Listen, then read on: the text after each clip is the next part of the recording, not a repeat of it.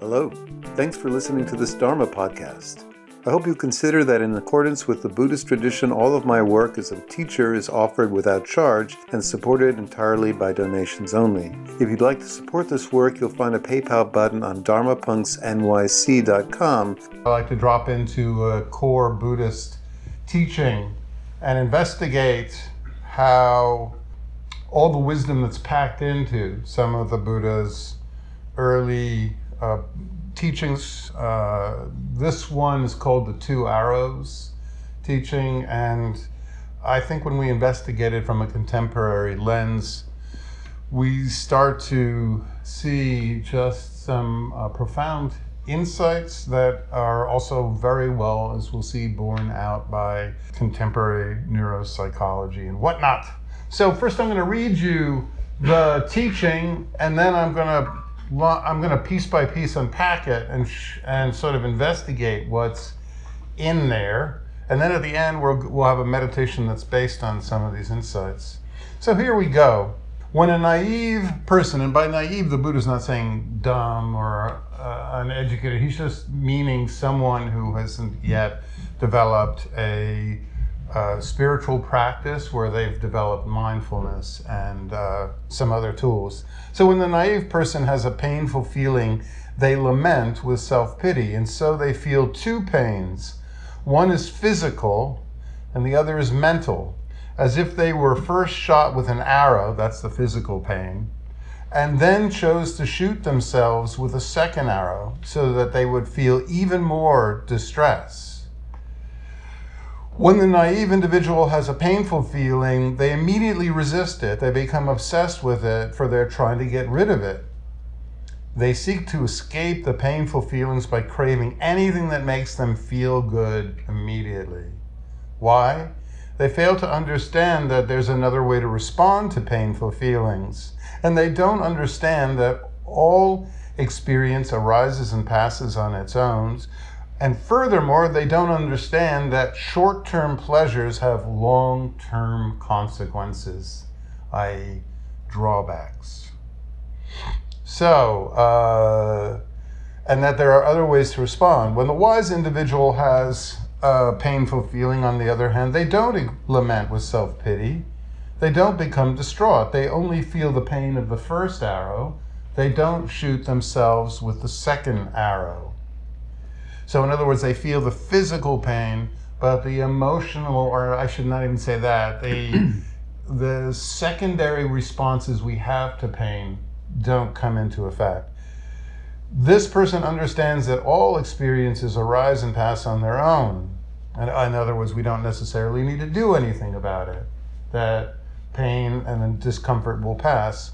Furthermore, the wise person understands that alluring short-term pleasures have drawbacks, and that there are other ways to respond. The wise individual feels the pain that the naive does, but they don't identify it with it. They're detached from it. They observe it. And this is the very difference, the very distinction between the wise and the naive. So, there's a lot in there, and I'm going to now unpack it and try to explain from a contemporary perspective all the really wondrous insights that are found in this teaching. So, first statement, when a naive person has a painful feeling, they lament with self-pity. They feel two pains, one physical, the other mental. Now, this is pointing to one of the key foundations of Buddhist thought, which is that there are different kinds of distress. Dukkha is, besides being redundant, is what in the Pali Canon of the Buddha referred to inevitable physical pain that we can do nothing about. On the other hand, there's also dukkha sankhara, which is the emotional response to pain. All that we add on top of it, the thoughts, the taking it personally, the resisting, the attempts to do anything we can to address it, the entire sense of my pain is unique, and so forth. So let's take a step back from or step forward to what we now know today. So pain in and of itself is if it's physical pain, it's essentially a activation of tissue damage or some kind of issue in the body. And there's various systems that locate where the pain is for the brain. Not just your nerves, but also your circulatory system and your immune system actually have essentially like location information. And all of these systems are integrated at the brain stem. And the brain stem, once it has a vague sense of the location, ferrets it off to the executive secretary of the brain, the thalamus, and then that sends it to two regions in your brain, your insula and somatosensory, which is a little map of your body, and that area creates the sense of pain that you experience. When you stub your toe, you're not actually feeling the tissue damage. What you are experiencing is a recreation of the event up in your brain. So everything we've experienced is a simulacrum or a kind of virtual reality where we recreate the physiological, it's essentially a guess that the brain does of what I should feel when I stub my toe. Now, that's just the physical sensation associated with tissue damage that's created in that region. But then there's another immediate response. When you experience something that causes pain, now this could be tissue damage, like you've suddenly been hit by someone, or suddenly you've been struck by a car, or whatever, all the visual information, the contextual information is read by two regions of the brain that are essentially your midbrain and anterior cingulate cortex, and they create a response that's immediate, and you have no choice about this response either.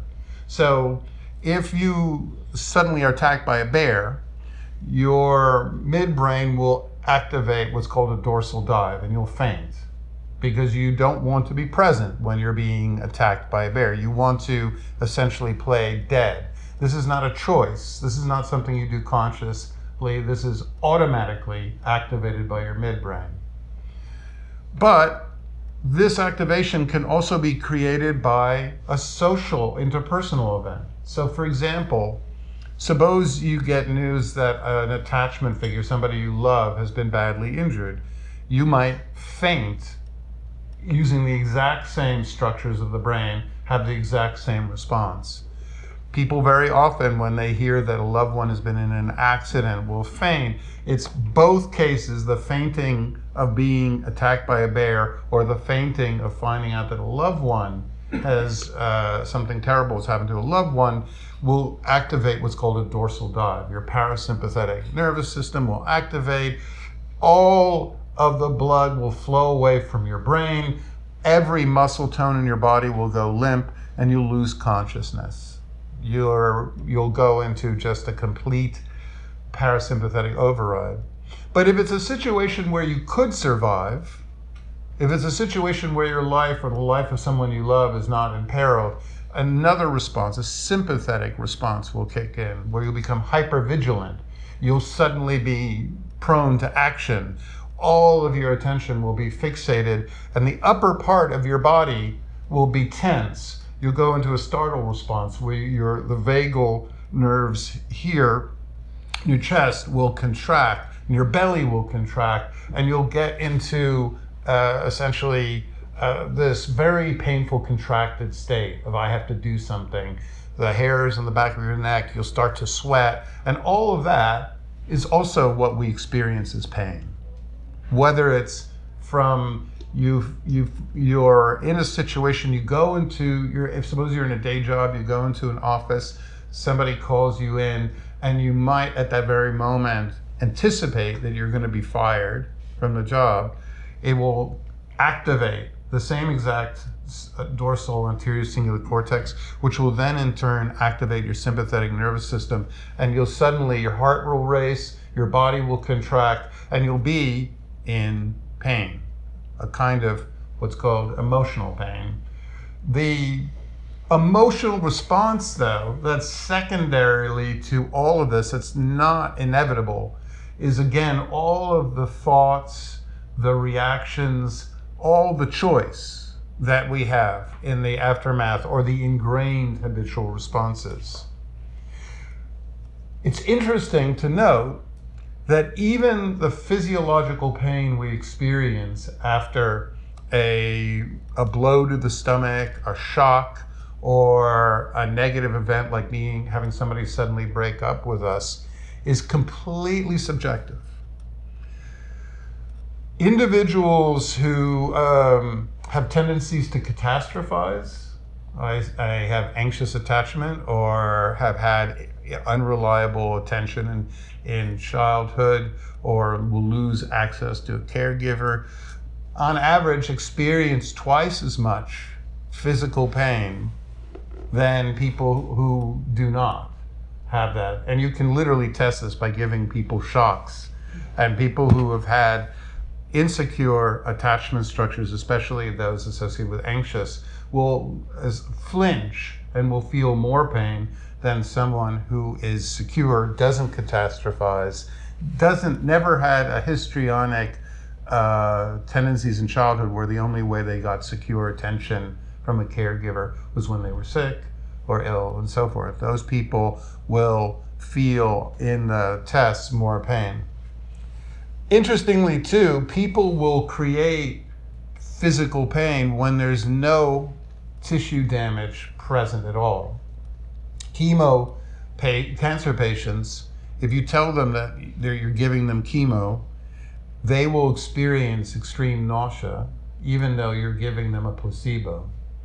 If you tell somebody who's had a toothache that you've numbed them and that the numbing effect is going into effect, they will feel less pain, even though you haven't shot them up with an analgesic. If you tell somebody, oh, this is a good one. There was a wonderful case I read about where a butcher slipped and caught his arm in a meat hook and was in excruciating agony. And when the people came and ran and responded to his extreme pain and his just overwhelming distress, they saw that the meat hook did not touch any part of his body. It just went through the sleeve of the coat he was wearing. But because he fully expected the meat hook to have pierced him, he literally believed, and his brain created the pain. So essentially, once again, pain is a recreation of an expectation or a real signal that something has gone wrong, either internally in the body or interpersonally.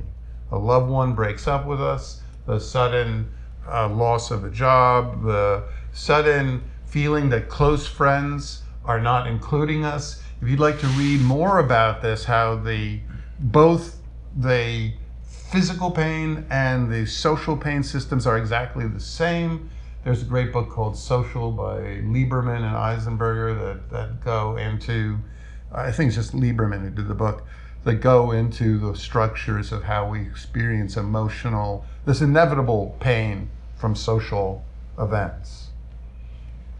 Interestingly enough, if you want to give somebody an analgesic to pain, studies show that if you are in the room with somebody you care about, that you feel secure with, and you give that person a shock, you will experience significantly less pain than somebody who is not with somebody they love or is a friend. So just social context has significant analgesic effects. As well, interestingly enough, if somebody is depressed from social rejection, abandonment, if you give them, instead of an antidepressant, you give them Tylenol, they show significant reduction of anxiety and emotional pain. Because once again, both systems share the exact same highways and circuits. But it's important to note that these inevitable responses which are deeply sort of inevitable, there's absolutely no conditioning to them. The secondary response, the secondary emotional response, which is all we add on to it, which is in Buddhism called sankhara, this is inevitable, and this is something that we can do something about. And furthermore, the amount of pain we feel due to these add-ons, the taking it personally, which isolates us and makes it feel that other people won't understand the pain that we're going through, is in many ways overwhelms the actual physiological pain, which passes very quickly in some cases. So here's the next line. When a naive individual has a painful feeling they resist, they become obsessed with it, for they are trying to get rid of it. Now, what the hell is this all about? This brings us up to a famous observation in contemporary psychology by a guy named Dan Wegner and others, known as the ironic process. The ironic process is very simple. The more you try to push something out of awareness, the more it rebounds back into awareness. So trying to repress anything, a thought, a physical pain, a song in your head, earworm, anything you try to push out of awareness is far, far more redundant and far, far more intrusive than if you simply allowed it to be in consciousness, welcomed it, and then brought other stimuli into your attention. So in Dan Wegner's famous test, he told two groups of people, one group, think about polar bears whenever you want. The other group, don't think about polar bears.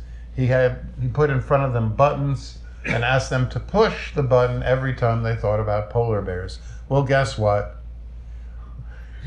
The people who were told not to, and thus tried to resist it, wound up thinking about it significantly more than you could possibly imagine.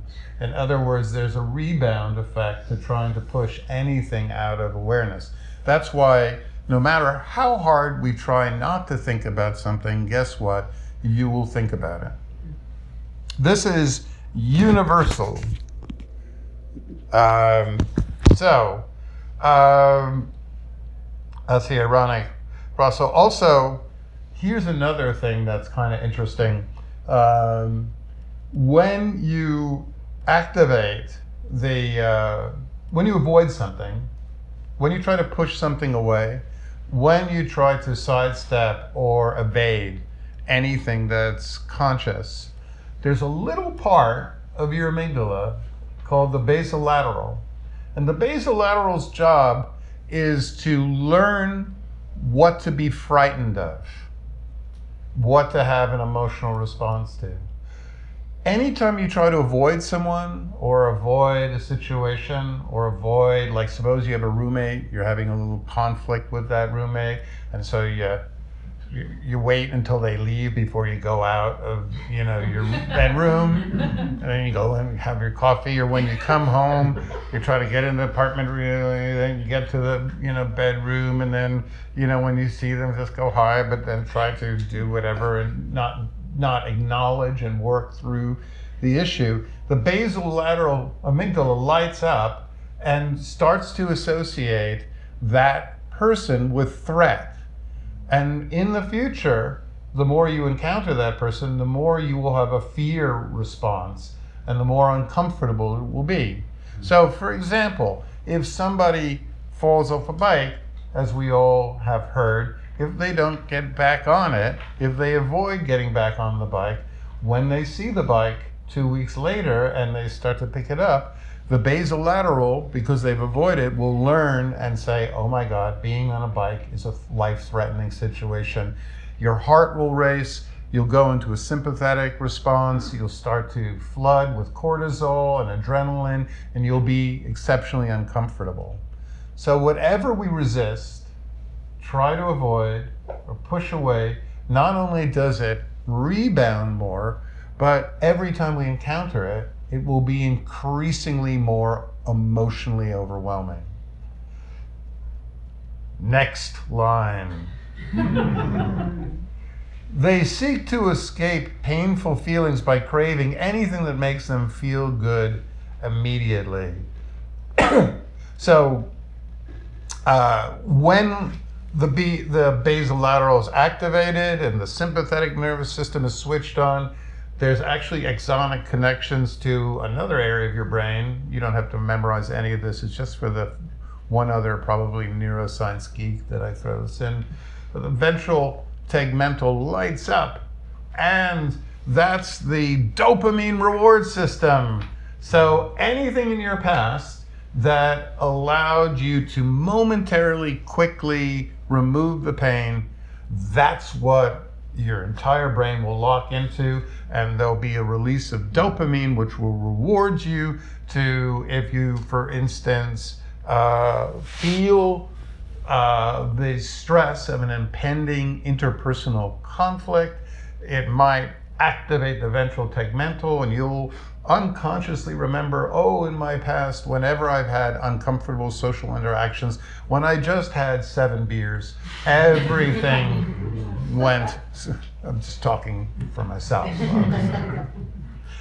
I've been in recovery for 25 years, but I can well remember my strategies. So it will activate an immediate action that will essentially orient us towards a way to get rid of it. And it will create dopamine, which will encourage us or almost impel us to pursue that that action that's associated, that either that substance or process behavior. So let's give some examples. You come home late at night, tired, not feeling well seen throughout the day. You're in an empty apartment, a studio apartment maybe, there's no one else there, and maybe there'll be this feeling of loneliness that you might feel, or lack of being mattering in the minds of someone else. Then you'll start to feel a strange impulsion to do a process behavior that in the past made you feel loved, seen, and important. So for some people that might be emotional eating. They might start to eat because in their childhood, eating was the time when they were fed, was the time they felt loved and taken care of. So they recreate the emotional state of I'm important to someone else by starting to eat. Or they could do an action that makes them feel important. Some people will seek out porn. Other people will shop. Other people will turn on Netflix to create the sense that other people are in their life. All of these strategies for a very short term activate the release of dopamine, which removes the inevitable emotional pain of loneliness. And for a while we'll feel better. But the emotional pain doesn't go anywhere. Simply because we're repressing something doesn't mean we've alleviated our loneliness or lack of connection. And in fact, very often after people enact one of these process behaviors, some people it'll be gambling, some people will always go to the gym and have to engage in cardio as a way to remove an emotional pain or to feel that they're doing something with their life. So no matter what we do to get rid of pain or emotional wounds, they'll still be there. They need to be essentially resolved, felt, processed. Now sometimes physical pain will pass, but any emotional wound will not. That's been repressed.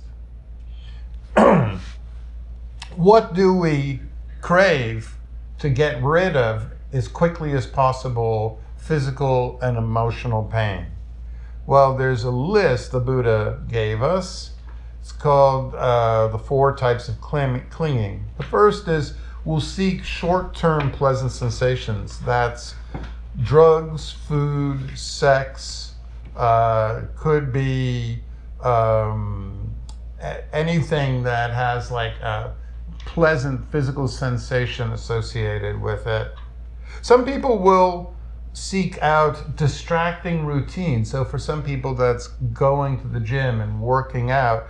For other people it might be an ingrained process behavior like gambling or some form of any activity that essentially numbs for a short term after a painful loss or a painful physical experience. Some of us will get lost in views and opinions about the world and about our life and how unfair it is and how we're being victimized and why is this happening to me? And that, of course, cognition is left hemispheric. The left hemisphere has very little axonic connections to the insula, so it has very little feelings of the body. So the more you think, the more you are essentially repressing awareness of the emotional pain that needs to be experienced and felt to resolve. Lastly, there's a Tava Upadana, which is self-pity and self-oriented thinking. When many of us go through a breakup or have a loss of a job, or we try to go to an interview and we don't do very well, or any painful interpersonal experience, we immediately drape it in stories of there's something about me that's failing. Not, oh, this happens to everyone, but something about me that's doomed to fail or unique or different, and therefore that add-on of selfing or personalizing experiences, it's known, creates one, isolation. Isolation adds more pain. The more you feel isolated, the more the anterior cingulate activates, the more stress. So actually every time we interpret an event in terms of there's something about me that's failing, not good enough, unlovable by other people's, the more, essentially the more discomfort, the more distress we'll experience. There was a famous study of college students that failed a test, and they just essentially interviewed all students that failed in this college that failed midterms. And they found that those who recovered the quickest, who were the most resilient and didn't have any lasting emotional damage, were the ones who didn't blame themselves, who essentially thought, oh, my teacher was shit, or I didn't get enough sleep, or the textbook was incomprehensible. So long as they didn't attribute it to themselves, they didn't have any lasting emotional wounds from the event. But anybody in the study that did attribute it to themselves, I'm not good at math, I don't take tests well, I, those were the ones who had lasting emotional wounds from the event. It creates a feedback loop every time after, this is the second arrow, every time after an event, we drape it in a narrative that in some way attributes the experience to myself. I am anxious, depressed, I am subject to chronic pain. My experience, no one else will know. I'm unique, my situation is worse. The more we self-pathologize, the more pain we will experience and the more distress we will experience. The simple assuming that any negative experience is not about us, but is shared by countless millions of people in just slightly different variations, allows us to develop resilience, and essentially enacts what we call in Buddhism the removal of the second arrow. Lastly, before we meditate, the last bit, the Buddha notes that the alluring short-term pleasures have drawbacks and that there are other ways to respond. So, for example, one of my favorites is catastrophizing. Catastrophizing is in some ways, it can for many people seem a very natural response to unresolved or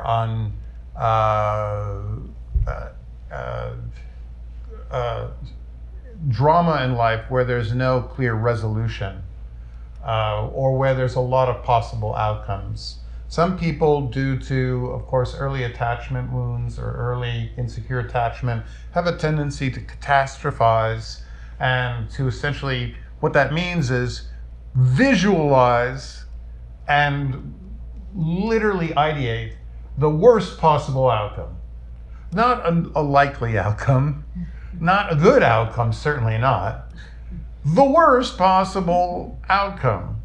And the underlying emotional reasoning seems to be that when you parse it out, people tend to believe that in catastrophizing or visualizing the worst possible outcome, that they're somehow more prepared, that they're somehow doing due diligence.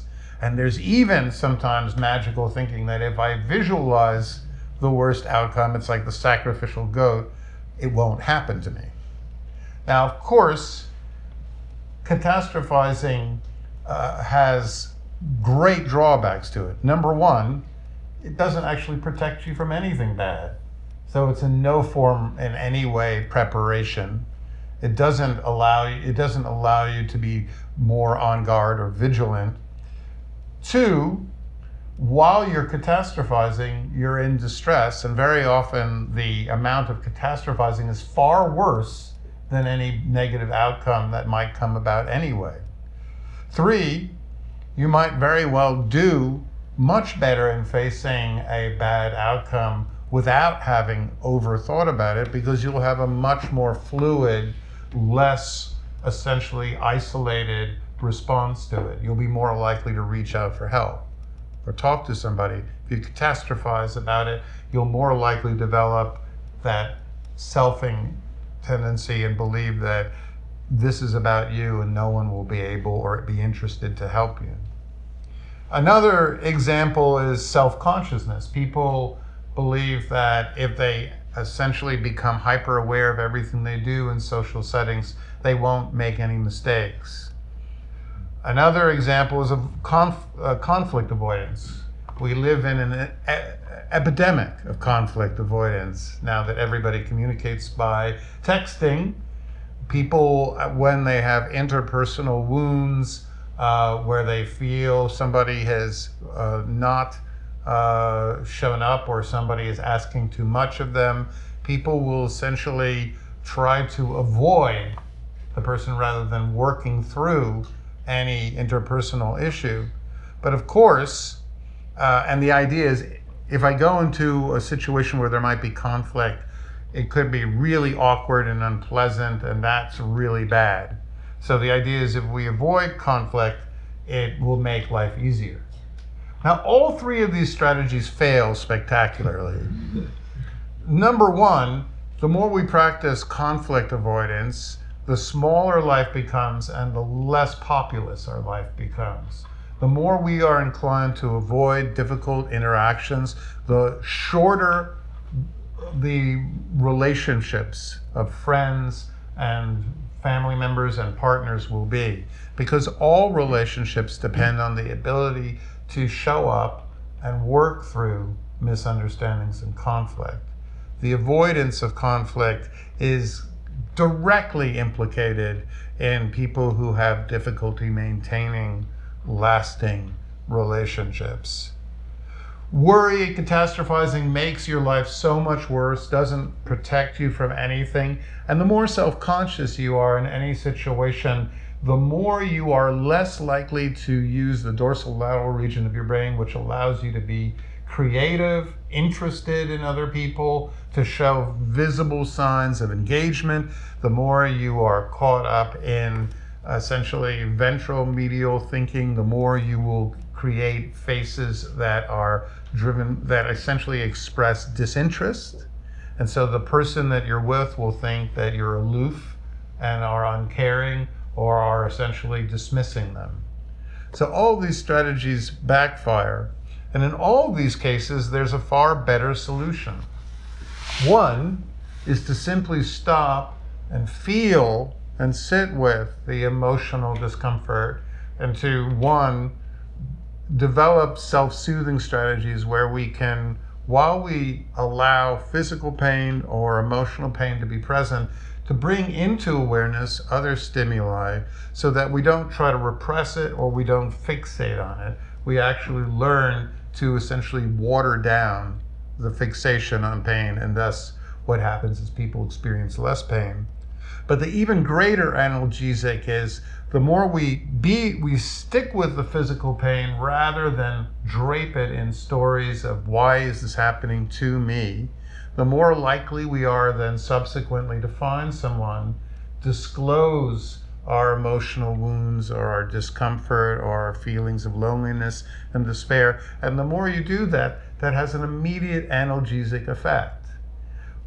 It switches on your dorsolateral anterior cingulate cortex, which raises endorphins, so your body immediately feels better. It raises serotonin levels, so you don't have a mood drop. The most important thing to do in any situation that is painful is to connect and share about it. So that's what's in that Buddha's teaching. And now we're going to meditate where we're going to put these strategies into place. So find a really comfortable seated position.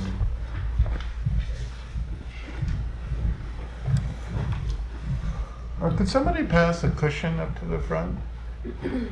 Yeah, thanks.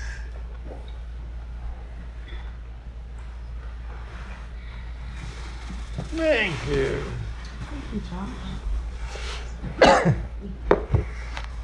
So,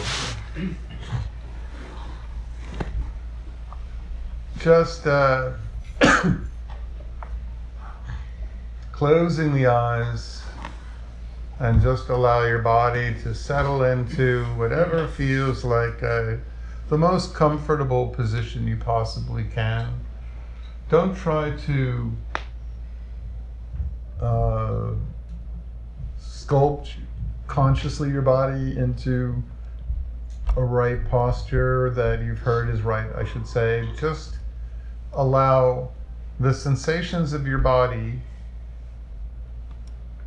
especially find a sensation associated with your tailbone or your sit bone where you make contact with the ground, and then find a sensation associated with the shoulders or the middle of the neck, and then find the sensation with the top of your head and try to bring all those sensations into a good alignment. If that is too difficult to follow, no worries. Just take the simplest way to do this is just to take your chin and lift it like you're looking at the top of a tall building. When you lift your head, it tends to realign your body naturally. Your back tends to readjust to a better alignment. So the only effort we're going to put in terms of the body right now at first is just to keep the head from falling in front of the chest. That's all you need to do. And now we'll take a few breaths just to essentially send messages up to our midbrain saying, I am safe right now. Nothing bad is happening to me. I'm in a situation, a context which is secure. And your midbrain will read your body. So we take a nice full in-breath, Squinch the muscles in the face, and then breathe out through the mouth and relax all the muscles in the face, and especially focusing on encouraging the eyes to settle when the retinal muscles relax. That's the first way to inform your brain that there's no threats present. And then also we're going to release the jaw, so there's no clenching. And take the corners of your mouth and stretch them as far apart as comfortable, so your mouth is very wide in a very neutral state, so that there's no tendency to essentially contract. And then our second full in-breath through the nose, and lift your shoulders up, rotate them back to open up the chest, and as you breathe out through the mouth, drop the shoulders, and the arms are now lifeless limbs hanging from the torso like limbs falling off a trunk of a tree. And when you open up your chest, you engage the vagal brake, which slows down respiration, reduces blood pressure by opening up your arteries, and very, very salient messages up to the insula and midbrain that say, I'm okay, nothing's going on. If you were under threat, your body would be contracted and tight in a startle state. And then lastly, the third breath in this series, expand your belly like you're pulling the in-breath through into your abdomen. Your abdomen is just expanding comfortably, and then as you breathe out through the mouth, softening. If you observe people when they're in chronic stress, when they've been activated, you'll find that they breathe through their chest. You see them breathing, gulping in air. You'll see all the breath is in essentially the upper rib cage. But if you look at somebody who's very relaxed, who's settled in, maybe someone who's lying comfortably on a couch, reading a magazine in a relaxing, peaceful environment, you'll notice that the breath is articulated physically by their abdomen, raising and lowering. So what we want to do is focus on abdominal breathing, which means at first in the meditation, just slightly exaggerate the movements of the breath in the belly.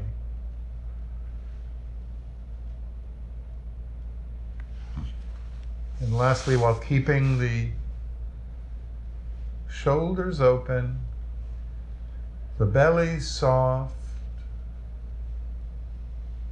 the breathing into the belly,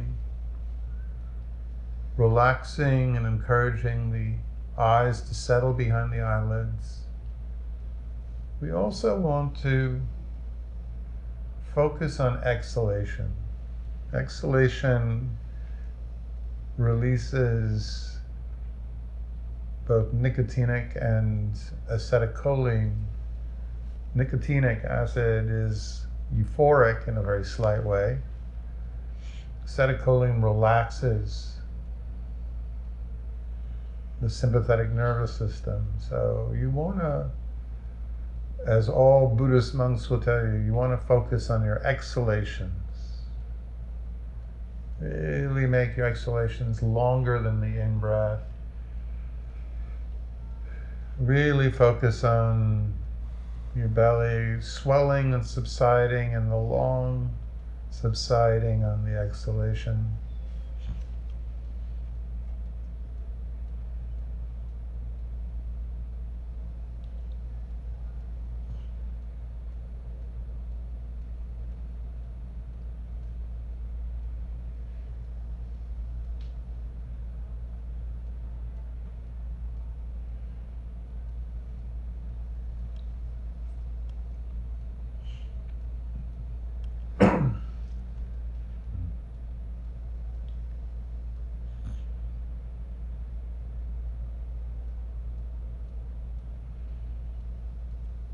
So let's gently lower awareness into the body from behind the eyes. You can still have a sense that consciousness is up in your head, but what we're trying to do is expand your sense of consciousness, awareness, so that now it's just not only up in your head, behind your eyes, between your ears, but you feel it lowering into your throat. You feel it lowering into the chest. You start becoming aware of all the sensations, those gentle sensations of muscles releasing or contracting, tensing and releasing, the feeling of blood, circulation, random nerve firing, twitches, lowering into the sensations in the lower belly.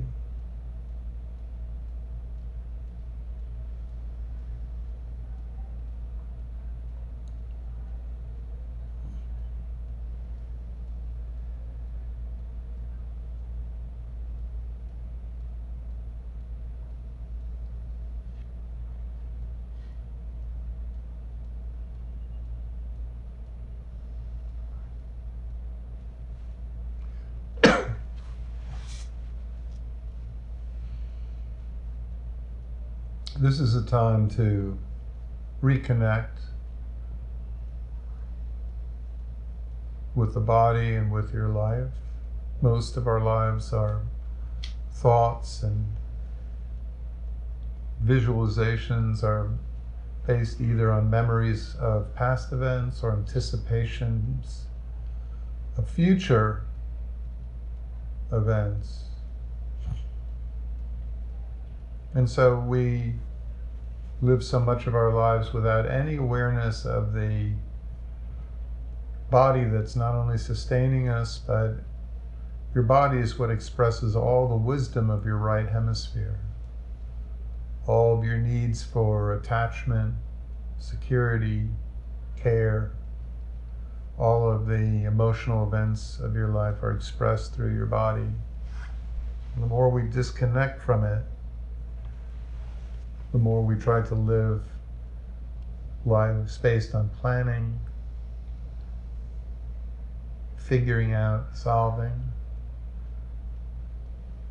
the more our lives become unfulfilling.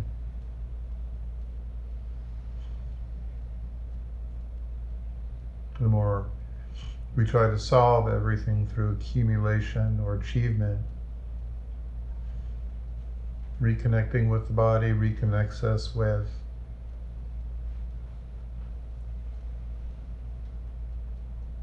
the depth of experience, the meaning of events. It allows us to repair after interpersonal wounds and allows us to really celebrate connections.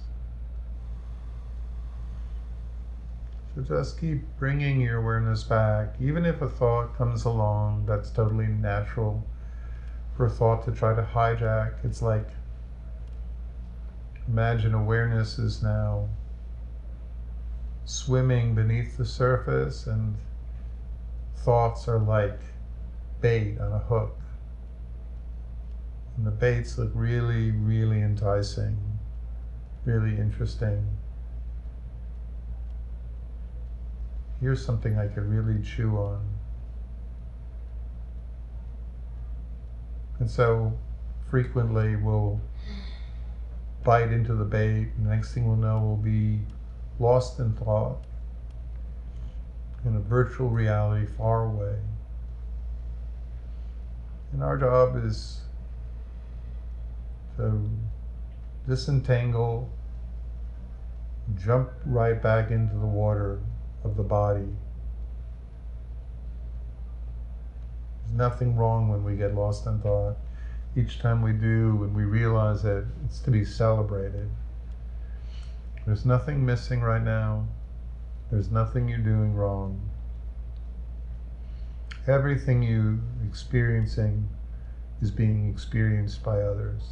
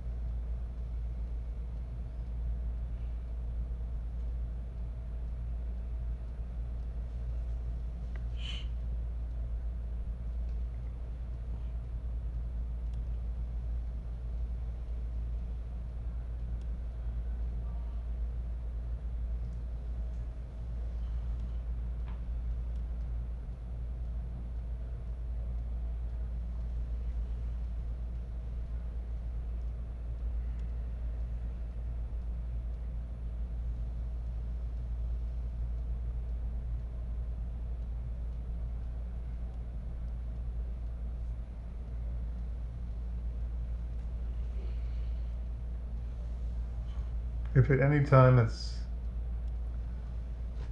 feels challenging to meditate, just stop meditating and just relax.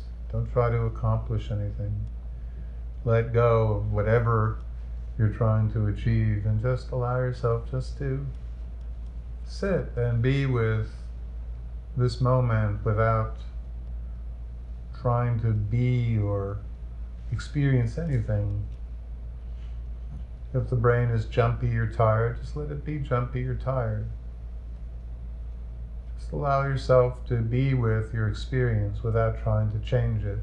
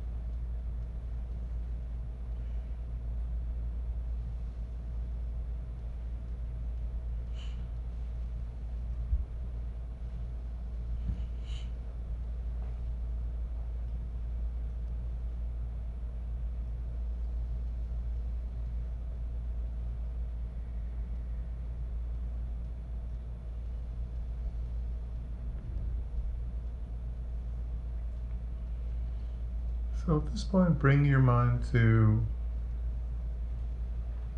an interpersonal event that was unpleasant, distressing.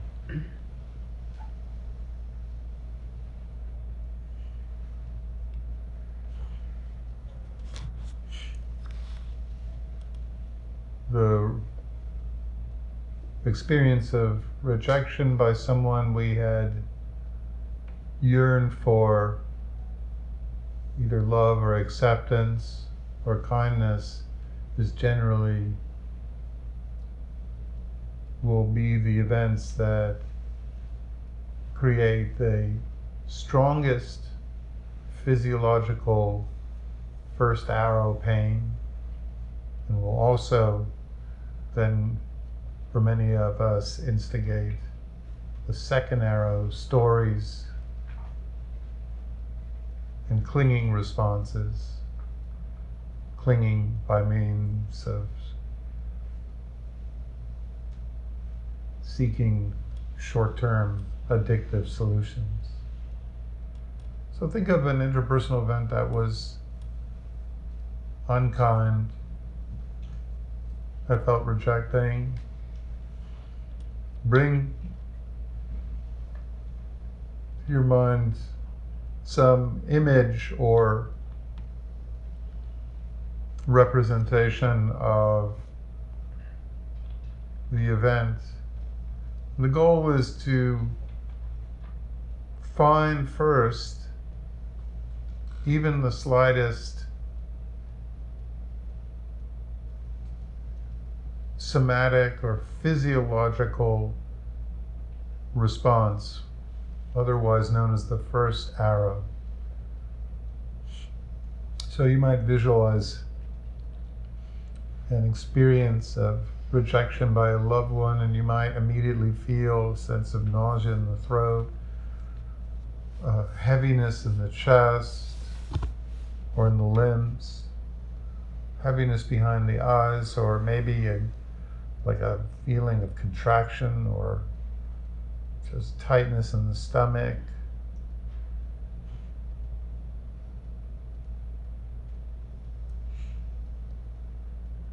The feeling of someone who we wanted to be loving and kind, but was cruel, indifferent, rejecting, cold. Just finding where that first arrow response is and just staying with it.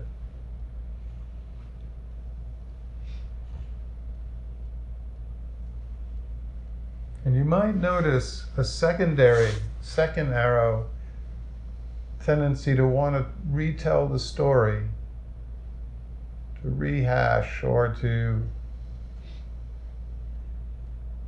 add a sort of personal, frame it in a narrative that could be, why did this happen to me? How unfair? How could they? What did I do wrong? Essentially, why me, or what was going on with them? And if you can find that impulse, just note it, put it aside. Bring your awareness back again, once again, to the physical sensations.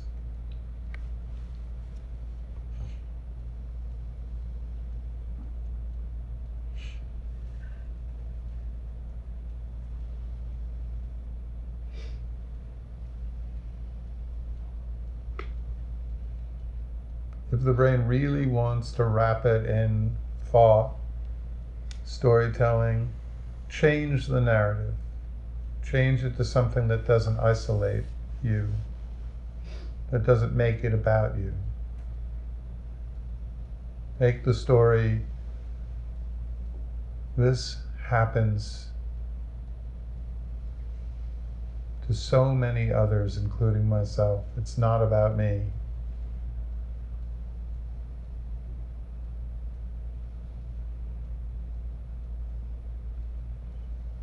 Other people have been mistreated, wounded, rejected, abandoned. None of this is mine. None of this is about me. This is simply another part of life.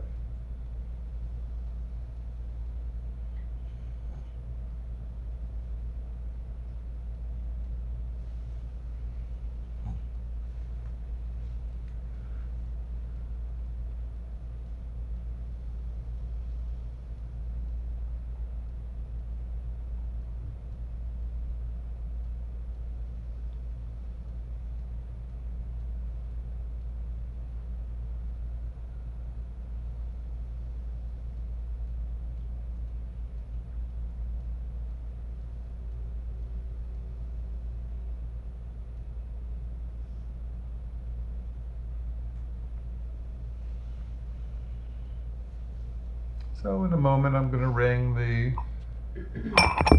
bells and cymbals. And when you hear the sound, just take your time. Allow your eyes to look up just enough. Do it slowly so that you see the ground in front of you. And as always, the goal of transitioning from meditation into internal mindfulness is to not allow sight and thought to become so dominant in your awareness that you lose all awareness of your body. Always try to keep some connection with the belly, the chest, the face, the circuit of the vagal nerve, which expresses so much of our emotional wisdom, and the breath itself.